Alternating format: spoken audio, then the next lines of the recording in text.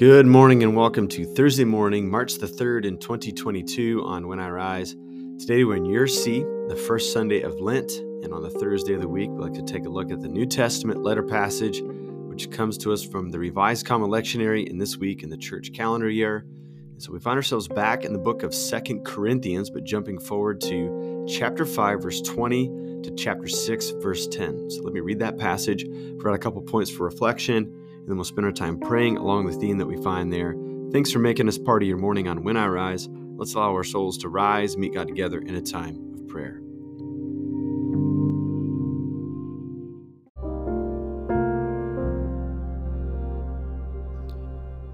Second Corinthians chapter 5, verse 20 to chapter 6, verse 10. Therefore we are ambassadors for Christ, as though God were making his plea through us. We plead with you on Christ's behalf. Be reconciled to God. God made the one who did not know sin to be sin for us, so that in him we would become the righteousness of God. Now because we are fellow followers, we also urge you not to receive the grace of God in vain. For he says, I heard you at the acceptable time, and in the day of salvation I helped you. Look, now is the acceptable time. Look, now is the day of salvation.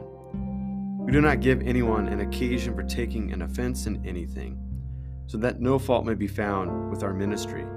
But as God's servants, we have commended ourselves in every way, with great endurance in persecutions, in difficulties and distresses, in beatings, in imprisonments, in riots and troubles, in sleepless nights and hunger, by purity, by knowledge, by patience, by benevolence, by the Holy Spirit, by genuine love, by teaching truthfully, by the power of God, with weapons of righteousness both in the right hand and for the left, through glory and dishonor, through slander and praise, regarded as impostors and yet true, as unknown and yet well known, as dying and yet see we continue to live, as those who are scourged and yet not executed, as sorrowful but always rejoicing, as poor but making many rich, as having nothing and yet possessing everything.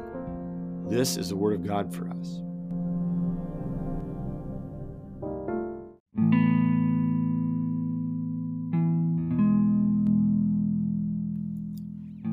The best data shows that Paul is writing the book of Romans, which is not our text today, but I think it's good for context. Paul is writing the book of Romans from an area just outside of Corinth when he's writing to the Roman church. And later parts of Romans tell us that he has a desire to go to the Roman church. He hasn't been there yet, but he's got some contacts. It seems like he wants to create a base there so that the gospel ministry can go west from Rome to other parts that he has a desire to reach. But there's this interesting little line in Romans 15:23. It says, but now there is nothing more to keep me in these regions, and I have for many years desired to come to you. So we've always wrestled with, what does Paul mean there?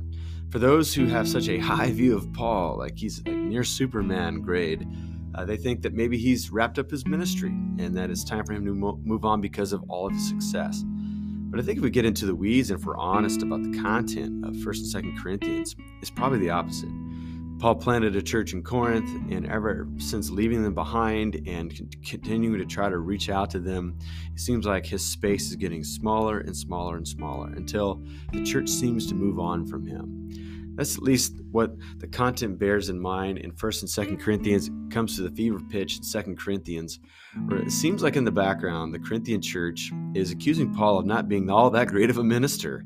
That he's kind of double-minded, that he's bold in his letters, but he's timid in person, that he's not among the super apostles.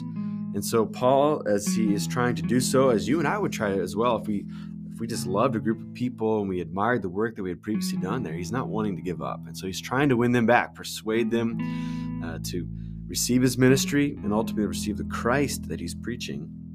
So we get to our passage this morning, and he says at the end of 2 Corinthians 5 that he's making an appeal to you, the Corinthian church, and to the world to be reconciled to God. And which probably would have elicited a question like, what are the criteria? How should we know that we should trust in your message of Christ and not other messengers and messages of Christ? And so Paul has the opportunity now to fill in that vacuum, that space. This is why you should trust us. And he does something that's quite odd. So it's worth noting in the Roman Empire that they did not prize the vulnerable. They didn't care for the oppressed. People in that culture were obsessed with their self-image. There's a saying that all roads lead to Rome, where all the streets that they made led to the capital city.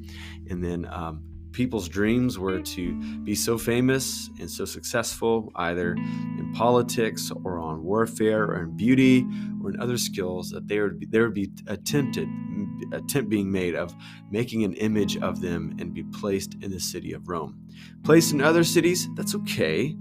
But what would be best, to climb to the very top of the pecking order, was to have like a statue or an inscription of oneself in the city of Rome itself. And so if Paul wanted to prove to these people that they should listen to him, he should list all of his exploits, all the good things. He should talk about his early days in ministry with Sergius Paulus and all the miracles that were done as listed in the book of Acts.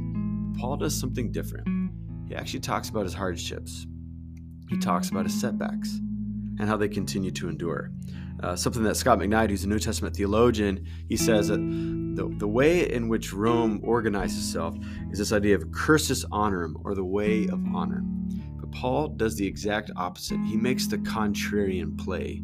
He does what they call in the Latin cursus pedorum, and he talks about the way of lowliness and the way of suffering. I mean, you see in verses 4 and 5, it gets its fever pitch in beatings and imprisonments and riots and troubles. So he goes on and on. And something I see in the evangelical church is that when we try to convince people to follow Jesus and we want to try to prize others, we go to something like Fox's Book of Martyrs, that resource that kind of makes its way through the circles from time to time, where we find some story from the persecuted church on that trail, and we talk about how people are giving their lives, donating their lives, losing their homes and property for the sake of Christ. And those are honorable stories.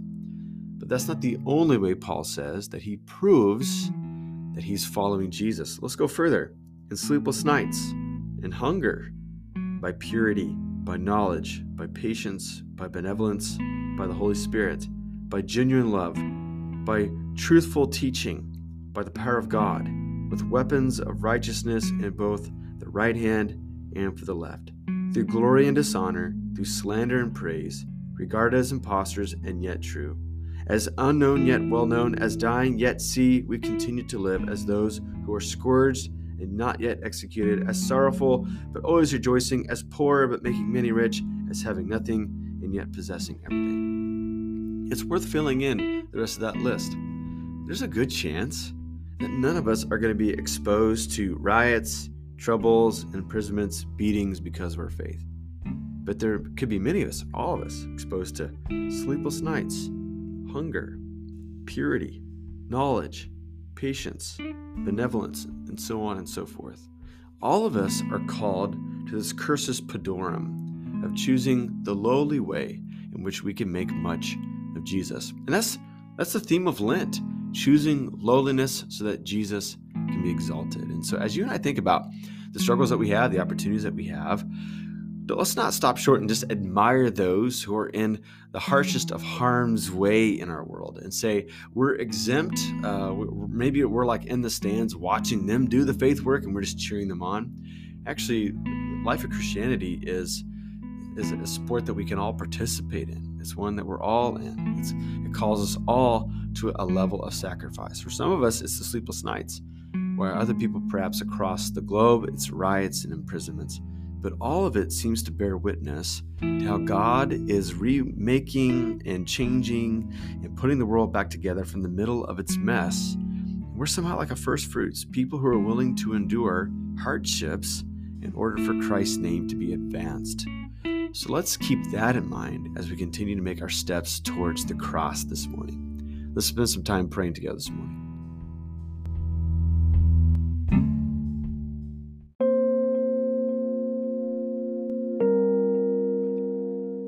Father, Son, and Holy Spirit, we understand that the age to come in this current age is overlapping. And although the pattern for this current age is towards death and despair and unraveling, the trajectory of the age to come is one of life and godliness and hope and purity and saturated with the presence of God. And so we think that we live in between these two worlds, but we're not lost and we're not left on our own. We think that Jesus sustains us, that he calls out to us, that he asks us to follow him. God, we understand that there are days, probably many days, where following Jesus seems to be without an account or without incident, where we read our Bibles and we pray our prayers and we dwell with the people of God, and it seems like day after day is a lot of the same, and it's a lot of bliss and a lot of joy and goodness. We also understand that there will be days, because of the overlapping of these worlds, where we're getting exposed to hardship, of being misunderstood, or where people walk away from us or maybe malign us because of the faith that we have. We just understand from the Apostle Paul's own story